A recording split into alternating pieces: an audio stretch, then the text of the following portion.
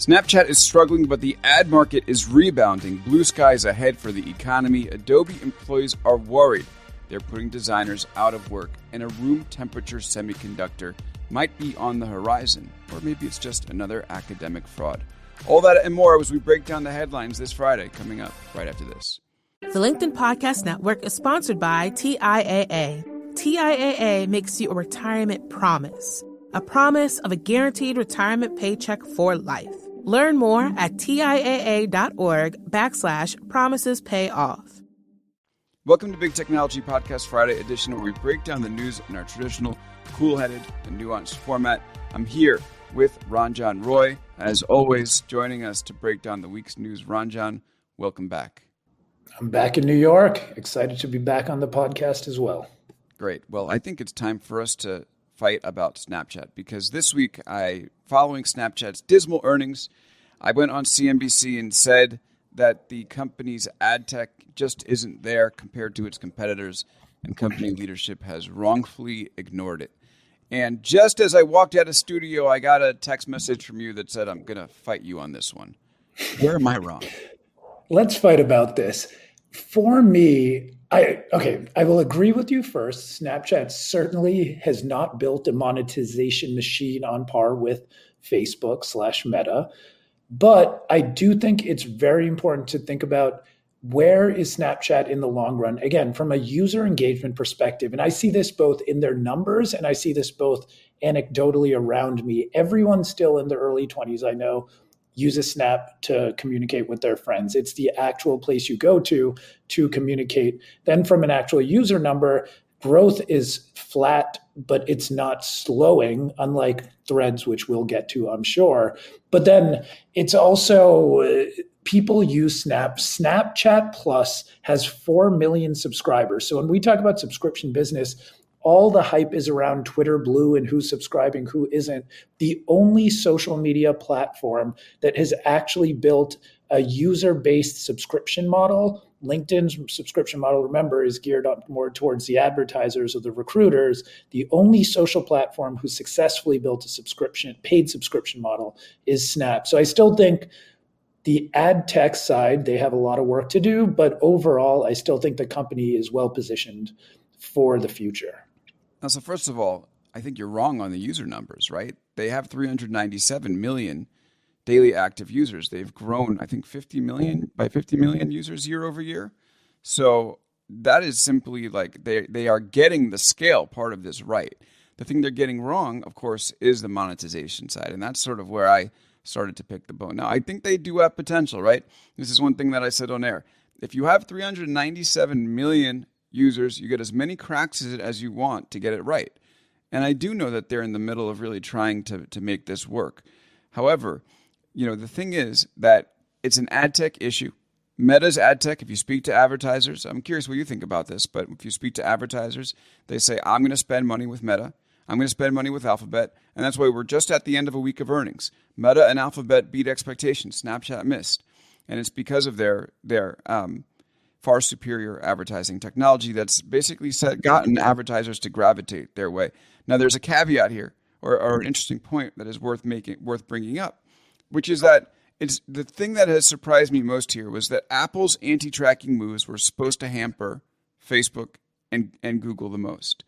If you can't track, you can't optimize, your ad system breaks, and then you end up going to effectively scale advertising based off of how many eyeballs you can reach versus how well you can target. The weird thing is that Facebook in particular and Alphabet in some ways have both figured out how to get around Apple's ad blocking or ad tracking blocking. Not necessarily breaking the rules, but certainly using technology that's made it less of an impact for them, while smaller companies like Snapchat have struggled. And I think that's the underappreciated issue here, which is like, yes, it's an ad tech advantage, but it's also Apple, by trying to regulate the ad industry, actually empowered the incumbents, and nobody talks about that. And I think that's a huge issue. But I'll give you an opportunity to push. I think I actually think that's a fair point, that Facebook is back, Meta is back. That was the kind of narrative of the last two earnings releases, and it's been correct. And they have shown that advertisers will come back, that they've built using AI and machine learning, not the generative kind, but the traditional deep learning, are able to actually target ads again and be able to predict exactly what ad to show what person without needing their activity outside on the web, where what other websites they're going to. So I do think it gets interesting because Snap always has been known as the more privacy-focused social platform. That's why it still gets 400 million users. That's why younger people trust it more than they ever will any Meta product. So in terms of, again, keeping users engaged, in terms of being the place where people actually communicate with people they care about, remember that used to be Facebook's mission statement. I think Snap still owns it. But you're right, that actually can hamper your ability to target ads, because if even within the walled gardens of Facebook and Blue and Instagram and now Threads and WhatsApp or whatever else, Facebook, even if they can't track you outside what you're doing on the web, in their own ecosystem, they still have a good amount of data to be able to show you an ad that will show you something semi-relevant. So I think that's a fair point. So you think Snapchat's going to... Okay, so all this being said, I think Snapchat does have a chance to turn it around. Like, I do think people want to advertise there, and its scale is starting to help. Yeah, no, to me, there's a few things. Snap has shown more product innovation than Facebook has over the last 12 years. I still believe with 400 million engaged users who are younger, who are kind of defining where technology moves and goes, that they have the ability to keep innovating and keep actually building things that people want to use, and will be able to figure out the monetization side of it, especially if traditional direct response advertising is not the future. And again, Meta has shown they've gotten back to where they were and grown a bit, but I think there's going to be more creative forms of advertising. And I think Snap has better figured out how to do that than Facebook. Of course, Facebook can copy them afterwards, and we'll see where that goes. But at least up till then, whoever introduces it, I'd bet on Snap. We're here live on Friday. We're on LinkedIn. We're on YouTube. We're also on your podcast feed if you choose to listen to us that way. We'd love to have you on our podcast feed. Thank you. Ranjan and I were just on This Week in Tech. It was a great long podcast, 2 hours on Sunday. And we know we have some listeners that have come over here after hearing us there. And I just wanted to say hello and welcome. We appreciate you, and we're glad that you're here. Ranjan, you had a good time on that show? Oh, I had a great time. I think it ended up being 2 hours and 20 minutes, which was definitely a marathon on the side of podcasts. But and we'll definitely be getting into, while we were speaking on Sunday, Twitter had not yet become X. They'd said they would become X, but we kept refreshing the website, and it was still the Twitter bird, which I learned was named Larry Bird. But yeah, I'm sure we'll get to that today. Yeah, and I definitely want to, let's get to that right after this. The other thing I wanted to say is you're going to head out on vacation for the next couple weeks. So I just wanted to let listeners know that we have two excellent folks that are stepping in on the next 2 weeks on our Friday show. Next week, we'll have Sarah Kunst. She is a venture capitalist, very knowledgeable in the world of artificial intelligence. So I'm sure we're going to cover that and the week's news. And then following that, Julia Borstein, the correspondent from CNBC, is going to come in, and we'll definitely be breaking down the week's news. So there's going to be a lot of good stuff on the show. And then Ranjan will be back here later in August. Very excited for your return. We're going to have a lot to talk about. But in the meantime, let's talk about what's happened at Twitter with X. So first of all, the logged out homepage of Twitter is just hilarious. Like, you go to twitter.com and it starts with an X and it says, X, happening now. Join Twitter today. It seems to be the most confused rebranding, where you can't even on its homepage get the fact right that it's X and not Twitter. What do you make of this rebrand now that it's been out for a week? And where do you think we're going to call it Twitter? Do you think we're going to call it X? Have you called it X in casual conversation yet? Definitely not. Exactly. I don't think anyone has. I think but look, Meta seemed so stupid the same way in the beginning, and now I do call it Meta.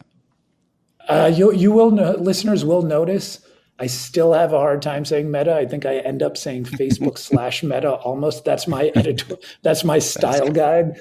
No, I mean, X is even beyond. To me, this is a sign where more and more people have seen the way Elon Musk operates. I think, and I was arguing about this with some friends over the week, that, still to the default, electric cars and rockets, like, send people to the moon, or into outer space, electrified the entire auto industry. But if you've watched how even Tesla's operated with that like guy dancing in a robot suit last year, the Cybertruck demo, there's just been there's a lot of off the cuff type of behavior. And this is such an extreme version of it, but it's not out of the ordinary. So I think he has talked about this. He has owned the domain x.com since 1999. He tried to rename PayPal X. That was Siri talking to me. Apologies for that. But to me, the more interesting thing is Linda Yaccarino. What is going through her head right now? Because she sent the most amazing series of tweets about how X is going to be the future of everything and this vision of a super app and all these kind of things, while someone like her, who I'm sure at NBC, anything related to branding was the most perfectly orchestrated, tightly knit and run operation that we could ever imagine. And then to come to this, where half the Twitter accounts, the corporate accounts, are still Twitter. I think only a couple of them are X. They actually stole the handle X on Twitter from the original owner. When we're speaking of advertisers, if Snap is having trouble bringing them over, Twitter is so far gone from being able to already, from an actual ad tech standpoint, attract advertisers. But now this kind of, completely unpredictable behavior. I cannot imagine any major brand advertiser looking at their 2024 budgets and thinking, oh yeah, what percentage is going to Twitter right now? I'm not ready to, look, you're not going to get a lot of dispute from me on this one, but I wouldn't throw the towel in on the Yaccarino era yet. So I think there's plenty of room to go, and she's just figuring it out. Hold on, but we could spend like the whole time debating this. I think we should really talk about the one thing that I think will be a point of contention between the two of us, which is that the question of which rebrand was worse, Twitter to X or Facebook to Meta. And my perspective is the Facebook rebrand to Meta was worse than Twitter to X. I think it would, it tied Facebook to an experimental product that's, long in the future. It may never materialized, and it's always hung over its head. And frankly, has longer. Whereas Twitter is always kind of chaotic, and I think Twitter has a much better chance of surviving this rebrand. Are you with me on that one? I'm with you on that one. I'm not going to disagree. Okay. I'm in complete agreement, because Facebook switching to Meta, I agree, that tied them to Reality Labs and the metaverse and whatever it was. And to their credit, to Mark Zuckerberg and everyone else's credit, they have very strategically pivoted away. And I've been saying this since last September. I was on CNBC saying the metaverse is over. And they're upping their spending on Reality Labs. But remember, part of that includes AI research into that budget. So they have been very smart about getting away from this. But in terms of a rebrand, like we've both joked about it, are they going to just call themselves AI at some point? Because the word Meta, they're going to have to move away from at some point. And I know they still say things like, well, generative AI will also have huge implications in the metaverse and creating worlds instantly, et cetera, et cetera. But I think it's time. Actually, would you go with a new name, or would you go back to Facebook? Honestly, I would just stick with Meta. I think at this point it's kind of like a sunk cost, and they can just roll with it. That's fair, I guess. That's what I would do. Alphabet. But by the way, Alphabet stuck, right? It's not a great name. It's not a great no one cares rebrand, about but it. I still think it's worse than X.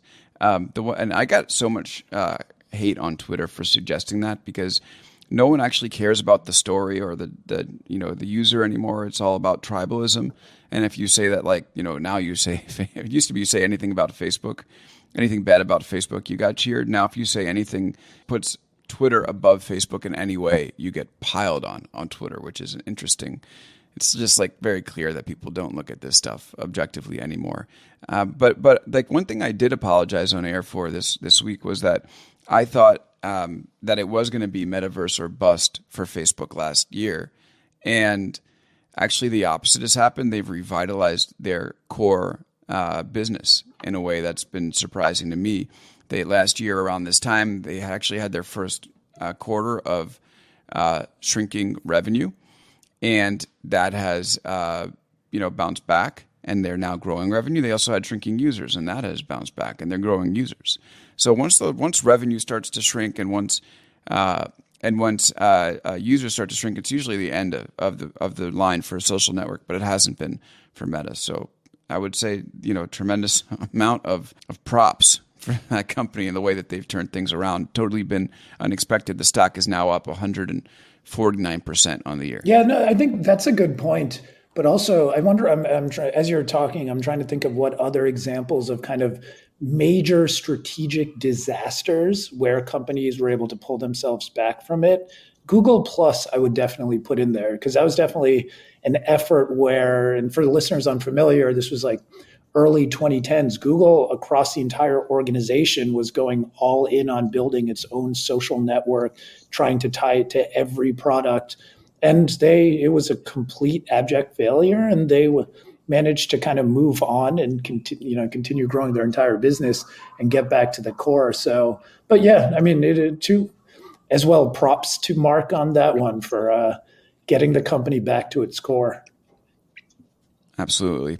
Another thing that's been interesting, one of the things that Meta has benefited from is there's been an advertising rebound. So Brian Weiser he writes this, he's a great ad analyst and writes this newsletter called Madison and Wall, wrote that about that this week we've seen during earnings, we've seen many of the world's largest marketers, including LVMH and Unilever, posting significant increases in advertising spending. And it really is interesting that the ad market has just completely come back, and it's bolstering companies like Facebook and Google. And, maybe it's a sign of just an improving economy, but it wasn't expected so soon. I'm curious what you think has brought advertisers back because they're a huge part of all these social media businesses. Yeah, I mean, in terms of the mythical soft landing where the economy is now growing and beating expectations, GDP was at 2.4%, which is above expectations. Inflation, I believe it was this morning, came out softer than expected. So overall, it actually looks like we might be in a good place. And, it's something that I think very few people were expecting as of a year ago. So I think overall, advertisers forecasting for the next year, 12 to 18 to 24 months, things feel like things are okay and like the economy should be growing, and it's time to invest where you actually want your business to grow. And I've thought about it a lot in terms of, is the AI bubble, which certainly feels bubblicious in its own ways, kind of generating an overall positive vibe in the business climate? Is it just the economy as a whole? But part of me does feel like there's something concrete with AI right now as a topic that brings energy to the business world, which makes people feel like there's hope, that there's something that's going to drive growth across the economy. I mean, it's pretty unbelievable. The S&P 500 is up 20% this year. That is not something anybody expected. We were talking recession in January. S&P 500 up by a fifth. I mean, it's massive. And, it is it's kind of interesting to think about the role that the Fed plays in the U.S. economy. I mean, this is something that you've talked about in the past, but it's not Congress or the executive branch. It's just this central bank and is effectively steering the economy. And, at one point I thought, well, and this is the same thing that happened in COVID. Like, well, they're not going to let stocks fall that much. Like, they have that control. And I'm curious what you think about that, about, basically, was this inevitable? Was this bounce back inevitable? I mean, they did seem willing to plunge the country into a recession, but they have, it seems like they've almost assured us that, like, okay, no matter what happens, the asset prices will stay high. All right, so this is where we can nicely disagree. I think the Fed, prior to the last few years, I mean, prior to probably last year, yeah, I agree.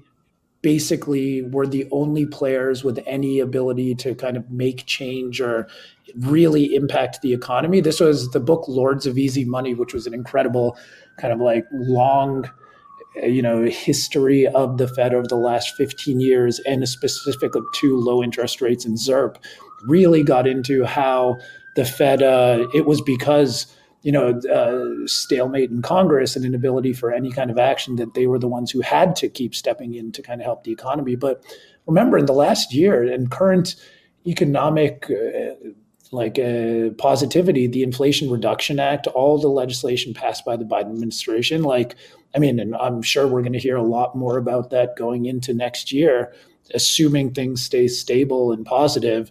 There's been a lot of investment in money that's been constructively pumped into the economy as well, not just ZIRPy, COVID ZIRP injections of funds. So I think it's not right now. The Fed is not as singular in terms of being able to affect the economy as they were, let's say, 7 or 8 years ago. Okay, that's interesting. Really good point. We're here on Big Technology Podcast Friday edition with Ranjan Roy. We're going through the week's news, and we have a lot more to cover. We put this together, and as we were looking through our list of stories, we're like, wow, we have a ton. Let's go quickly. We'll do rapid fire. So when we come back, we'll talk about Meta Threads stalling growth. We'll talk about how TikTok wants to sell made-in-China goods, and we'll talk about Adobe. Employees wondering and worrying about whether their technology will actually cost the jobs of their customers. And then finally, room temperature, superconductors, and aliens. Can we do it all when we get back? We're going to give it our best shot. I promise you that. Back right after this. The LinkedIn Podcast Network is sponsored by TIAA. In the last 100 years, we've seen financial markets swing, new currencies come and go, decades of savings lost in days, all showing that a retirement plan without a guarantee, quite simply, isn't enough. So more than a retirement plan, TIAA makes you a retirement promise. A promise of a guaranteed retirement paycheck for life. A promise that pays off. Learn more at TIAA.org/promisespayoff. Hi, I'm Tomer Korn, LinkedIn's Chief Product Officer. On my podcast, Building One, we dive deep into what it takes to build great products. Recently, we had Zach Perret, the CEO of Plaid, and he shared about his struggles building a financial app for consumers and how he was able to turn it all around with a critical pivot. Take a listen. I personally couldn't resonate as much with the consumer set that we were trying to reach. I just didn't have that level of empathy. When we made the shift to building a B2B product, though, I was building the product that I wanted. My co-founder and I were creating the product that we wanted ourselves, and we had so much empathy for what that product was. Such a great insight. In that sense, we got lucky because we were creating a thing for ourselves. And then the people that we were talking to also had the same problems we did. They were fintech developers. We'd been a fintech developer. We've been trying to build a fintech product for a year. And so we had such deep empathy. We had such a clear ability to... If you want to hear more of Zach Perret's story and the lessons that follow, listen and subscribe to my podcast, Building One. And we're back here on Big Technology Podcast with Ranjan Roy, breaking down the week's news. Ranjan, a lightning round? I think we'll give it a shot. So first of all, this is one of your favorite stories to talk about the overhyping of Threads and the ugly aftermath. Well, Threads hit 100 million people. And Mark Zuckerberg said, ideally, it would be awesome if all of them, or even half of them, stuck around. We're not there yet. So 50 million people have already left Threads, and that sort of tracks with the experience I'm having there. This is from Reuters. Meta is looking to add some quote-unquote retention-driving hooks, which is like a very scary phrase, to entice users to return to the app, like making sure people who are on the Instagram app can see important threads. How do you read this? So I definitely have been saying for a long time, and I think this will go down as a strategic blunder, not quite on par with naming themselves Meta, but Facebook pushing Threads so aggressively. And even though they said that there was no marketing or promotion involved, clearly, and we know, and anyone who went through the sign-up flow saw very well how, if you are an Instagram user, how frictionless, let's say, getting set up on there was. I think getting to 100 million users was a mistake because they hyped it up so much and they had this moment and everyone was interested in it. And then when it wasn't interesting, no one's going to go back. I've not been on it in days, or I'll almost more from a research perspective, check it like once every other day.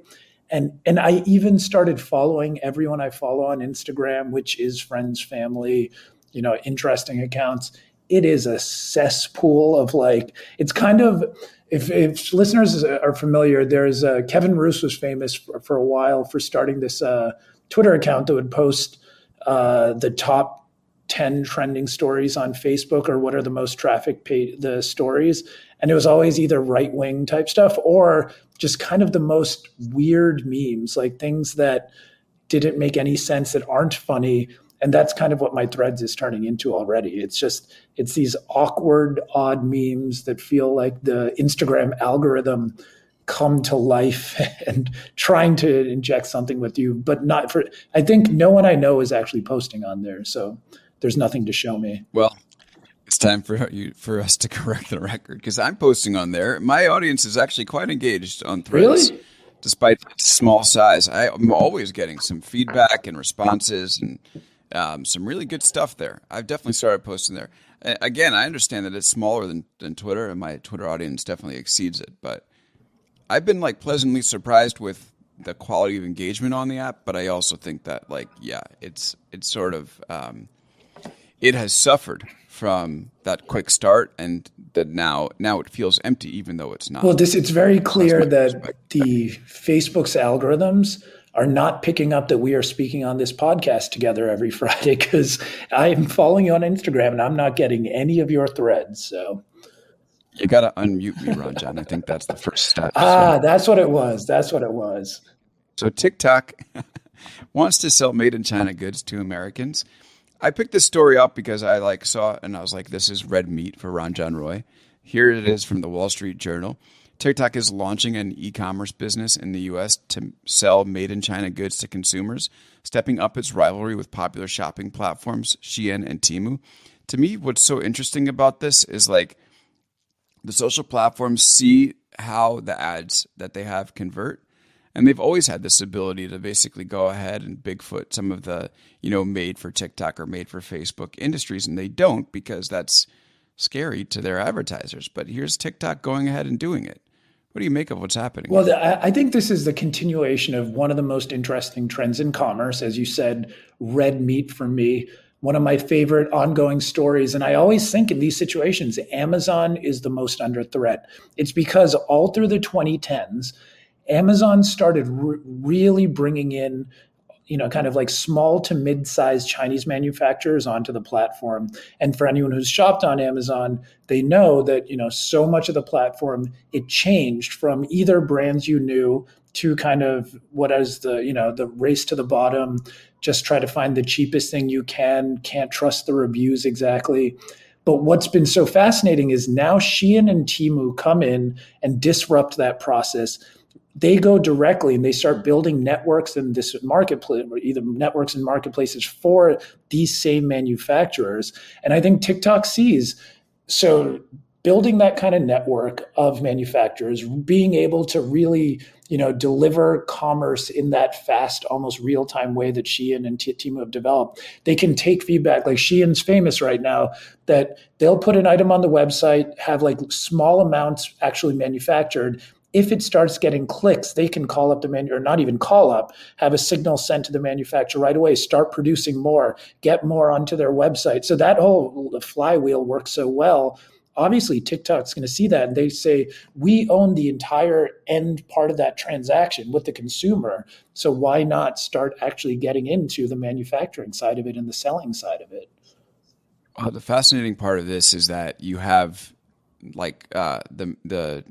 basically you have media, social media, and commerce starting to blend in ways that are quite remarkable. So you have now Amazon is one of the biggest sellers of advertising in the U.S. Walmart has a pretty significant ad business. And now you have the actual media companies like a TikTok, or social media companies like a TikTok, going the other direction and starting to manufacture. Yeah, but Amazon and Walmart's business ad business, even though it gets kind of grouped into other media advertising, businesses, it's still a bit different because it's more within an existing shop. It's that's again more akin to in a supermarket paying to be at the front of the aisle. Like that's within the context of a shop. We are paying to put our product in a different position versus a TikTok getting into this or even a Facebook. It's a much harder problem to get into commerce because you're a lot further distant from that actual transaction. And that's why I think Facebook and even Google in ways like with YouTube have not really nailed commerce because it is harder the further away you are from the transaction to really blend it. I mean, both of us coming from media, in the early 2010s, like content and commerce blending together were going to save media. That was, even at BuzzFeed, that was a big thing for a while. Actually, the only part of BuzzFeed's business that worked. Yeah, that's true. That's true. So, okay, maybe content meets commerce will rise again and save, or actually not save, it'll bring the rise of TikTok and the death of Amazon. Maybe. Yeah, I guess it's a good time for me to introduce the big technology store. No, I'm kidding. We had to look into it, but it's a huge lift to actually build commerce. So maybe one day, maybe our chief revenge officer Doug can pick this up. And here are my 10 favorite products on Amazon, listed out one by one. Affiliate links. No, I was going to say we want to manufacture our own stuff, like T-shirts that like sort of play off of the news and different memes and stuff like that. I think it could be fun, but it just takes a lot of effort. 3 years ago, we would have just been a unicorn already, but I know could have taken rates are at 5.5% right now. So I think you could a little tougher. I think we could raise, solid 500 mil on that. And even in today's climate, generative AI, generative AI, content and commerce. And our CEO is Adam Newman. Here's inside Adobe. This is our next story. Some staff worry that AI tech will kill graphic designer jobs and undermine the company's business model. So this is from Insider. It's a great story. There's a debate raging over how new AI technology that threatens to kill jobs among a key group of customers and potentially undermine the company's business model might play out. So the software giant this year unveiled Firefly, a suite of generative AI tools that's rolling out across its products. Photoshop, for instance, got an AI tool that lets users add or remove graphic elements or extend a picture with simple text prompts. The response from some Adobe employees has been less than enthusiastic, including one of the employees just saying, "Is this what we want?" Basically, like, why are we enabling folks to displace the power users of our products? It's so interesting because Adobe needed to have, a Gen AI product, but of course it comes up against the people that are using the software. What do you think is going to happen? Yeah, I thought that was the most interesting part of this story because in most of the other cases where especially big technology companies are launching generative AI products, it's almost perfectly in line with their customer base. The better their products are, the better and more productive their customers will be, and the more money they'll make and the more money they'll pay Google, Amazon, whoever else. Adobe, it is an interesting situation where they could shrink their customer base based on how good their tools are. And I have used Adobe Firefly. They have really interesting, user-friendly, unlike a Midjourney or something where it's still very fantastical and more kind of like fun. Adobe Generative Fill with Adobe Firefly, you can see very quickly, you can like select little parts of an image and change it via text prompt to whatever you want. You can see how that's going to be much more, an actual graphic design tool very soon. Mm-hmm. But I think there are two main things on it. One, it is inevitable. So to not do it would actually be putting Adobe at more of a competitive disadvantage other than if they didn't. It's just the standard innovator's dilemma. And I think they have to do it. I also found it kind of a bit rich that is this what we want written in the internal AI ethics Slack channel when Adobe, in terms of market power, and their deal with Figma currently is under review by EU antitrust authorities. I mean, they have destroyed so many actual up and coming graphics tools and SaaS products, and the way, and again, to their credit, the way they built their subscription business and pivoted from traditional software to subscription and SaaS it's like a brilliant case study. But the idea that, like they're helping small, like, that someone working there is worried about small business and graphic designers and stuff like that, I think is a bit rich. But those are their customers, but.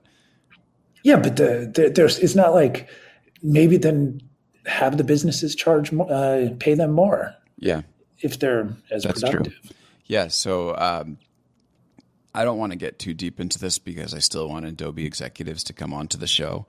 But Adobe, because I had teased it, I feel like I owe listeners an explanation here. Adobe's general counsel, Dana Rao, was supposed to come on the show and rescheduled a bunch of times, like 40 different emails back and forth between me and this person's representative. And then this week just canceled the interview outright. No explanation. And I asked Adobe PR if this was, the reason, and no email back. So I have. All right. Well, I might have put the nail in that coffin. Yeah, no, I mean, like, I don't know. I still think even if we're critical of companies, like, I'm definitely willing to hear them out. I feel like they should have an open forum here. We've been critical of a lot, but we have, Amazon VP of AWS, Matt Wood, who I interviewed at the AWS Summit this week, is going to be on the show next week. So folks can look out for that. We have Colin Murdoch of DeepMind, who's going to be on later in August. We have a great slate of executives, but we do not have Dana Rao from Adobe. So Dana, if you're listening, or if your representation is listening, I'm sad that you didn't decide to come on, especially in a tough moment where answering some questions would have been, I think, advantageous. But you have an open invite if you'd like to join. I'm a little disappointed as well because Adobe actually has been the most forward-thinking, progressive, or aggressive in terms of like the content authenticity. Even with Firefly right now, it's almost annoying that anytime you create any content, there's a little watermark that's stuck in the bottom left of whatever you generate. Like they're actually really like every model is trained off non-copyrighted material and they can validate that. They actually came out and man, we got to get her on now because it would be very interesting. Oh, okay. Sorry. Yeah, but yes. Speaking of ethics and training data, so just to plug it one more time, when Matt Wood comes on next Wednesday from Amazon, I asked him some questions about whether Amazon should be training on my Substack without my permission. And I think that part of the discussion is something that folks aren't going to want to miss. Some actual candid answers from a tech executive about this stuff. So I think it's worth tuning into. Last two stories. There's this pretty interesting breakthrough innovation that everyone's talking about, but may actually be fake, which is that there's been a second paper now that's claimed that these scientists have discovered a room temperature superconductor, which this is from Popular Mechanics. It would drastically, if it's real, it would drastically lower the cost of technology like MRIs, deep space radio antennas. It's vitally important to fusion reactors, and it would unleash a new era of computers, wireless communication, and transportation. It'd be a very big deal. I heard about people talk about how it could basically make trains levitate. What do you think about the magnitude of this, potential breakthrough, A, and then B, why is everybody so skeptical of it? It's just the research wasn't good. I mean, it's a couple of scientists have gone out and claimed that they've been able to create this, but it hasn't been replicated yet or peer-reviewed. Two things on it. One, I fully recognize I don't understand how it will lead to trains levitating. I've read, I haven't dug too deep into the topic, but I've definitely seen a lot of people very excited about it. But actually, on the topic of, skepticism around research, actually, hold on. First, are you excited? Do you think this is going to change the world? I don't think it's real. If it was real, I would be excited, but I just don't think it's real. All right. Well, if you're interested in things that might not be real, then one other story we didn't have on the agenda, but I was just listening to the Planet Money podcast this morning while commuting, and there was a really interesting story. Had you heard anything about the Dan Ariely and data colada, any of this type of drama? Yes. Why don't you introduce it for our listeners? All right. So Dan Ariely and Francesca Gino, they're two researchers. And for anyone unfamiliar, behavioral economics, the idea of nudging in the 2010s was kind of, this moment where all you had to do was just change one little piece of some process, and behaviorally people would have incredible and optimal outcomes, and the world would change and everything would be better. And basically, it literally was in the forum of TED Talks that people, these ideas were really pushed. So there's this one specific one that if you ask someone to attest to whatever they provided was true at the top of a form rather than the bottom of a form, it's much more likely that they will tell the truth if it's at the top of the form. Mm-hmm. The idea being now it's in their head. It came out that basically all the data, no one was able to replicate the experiment, mm-hmm. academics or in the real world. In the episode, they even talk about in Guatemala, they actually invested hundreds of thousands of dollars and launched this huge test across 3 million taxpayers to try to actually implement this, and it did not work at all. Then it was found, and I, as an Excel nerd myself, I loved this blog Data Colada went in and actually found first, one of the columns in the data set that was published was very, very clearly fabricated. Then even in another data set going through the version history of the formulas, we're able to see that cells were actually moved around. And to me, the most interesting thing is, do you remember in the early 2010s when TED Talks were big? But the Obama administration was all about, these things like behavioral economics. And all this stuff felt like, the ultimate win-win situation that mm-hmm. all you have to do is just change little bits of behavior and we're all going to be happy. There's no tough trade-offs in life. I think this is just kind of, for me, the final nail in the coffin mm-hmm. for that entire moment of pure optimism where, this stuff was just outright fabricated. Yeah. No, it's obviously disastrous for the field of behavioral economics. And, I don't know if the fact that you're bringing this up leads me to believe you don't really have a lot of faith in this room temperature superconductor either. Yeah, I think so. It was amazing. And okay, Ranjan, think about the room temperature semiconductor. You're like, well, let me tell you about another academic fraud thing. But look, if it's real, we're both gonna have to come on and eat crow because it will change the world. So, when I'm in a levitating train, I will definitely just get up and be on here and say loudly, I was absolutely wrong and am enjoying this levitating train. That would be cool. So, speaking of levitating trains. We said we would talk about aliens. There was a hearing this week where we've had some former intelligence officials come on and basically say that aliens do exist. And we have even, I love how they didn't even call it bodies. They call it biotics that the United States is. Not non-human biologics. Non-human biologics. It's the greatest phrase ever. I tend to feel that when you're trying to pull a fast one on someone, you use phrases like non-human biologics and not like we found freaking aliens. So I'm also. Is it an entire body? Is it some defecation? Is it those are two interesting possibilities, Ranjan. But I would just say don't use phrase when you're a lie. I think it's a tell when you're lying and whatever. I think that when you're lying, you use phrases like that. I would just say, if you're trying, if you really saw it, you'd just come to Congress and be like, "Yo, I saw an alien toe." Sometimes on the New York City subway now, I'm going to start using the phrase "human biologics" when you're getting down into the station. But yeah, no. Go ahead. To me, the most amazing part, my favorite part of this story is it really is. No one cares that much. It's interesting, and I'm definitely having conversations about it, but it's not the biggest thing that has ever happened to us. That it's, in how intense news cycles are, or just kind of people's general, I feel fatigue around anything. Right. I'm still amazed that this is just happening, and we might find out it's all real and be like, okay, well, yeah, but let's just move on to the next thing.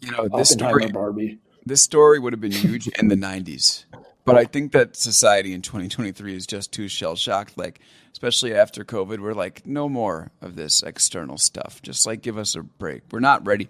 We're not like psychologically or physically ready for an alien invasion. That's my perspective. Yeah, I'm on board. In the 90s, this would have been the entire world coming together, watching CNN and every other 24 hours news network, classes being like having a TV wheeled into them to keep like up to date on this, to watch the hearings. And now everyone's like, it's summertime too. We're just spent. It's hot out there. It's tough. We don't care. It's basically, I think that society's mentality is like, if aliens are going to come wipe us out or do something to us, just get it over with already. We don't want to wait anymore. We're not going to be Will Smith in Independence Day. Exactly. Like, get out. Yeah, you're not going to live rent free in our heads unless you land with your saucer and start doing some crazy stuff. And even then, we will ignore you and have two completely different views on what you all mean on two different networks. Thanks everybody for listening. Thank you, Ron John Roy, again for being here. Hope you have a great vacation, man. Where are you going? To Taiwan. My mother-in-law and wife's family is, so amazing. Excited for that. We'll have to have a full report back when you return in mid-August. In the meantime, we'll have Sarah Kunst on and Julia Borstein, two amazing voices in the tech world, and you won't want to miss it. My interview with Matt Wood, the VP for AI products at AWS, is coming up on Wednesday. I wrote a little preview of it in Big Technology this week, but the full conversation I think is worth listening to, so please tune in for that. Again, if you're here from Twitter or any other place, and you're an early listener, I want to say thank you, and we appreciate you, and we're glad that you're here. And that will do it for us. Thanks, everybody, for listening. Thank you, LinkedIn, again, for having me as part of the podcast network. Thank you, Chief Revenge Officer Doug Gorman, for doing the titles here on the live stream. Appreciate the thumbs up. That will do it for us for this week's edition. We'll see you next time on Big Technology Podcast.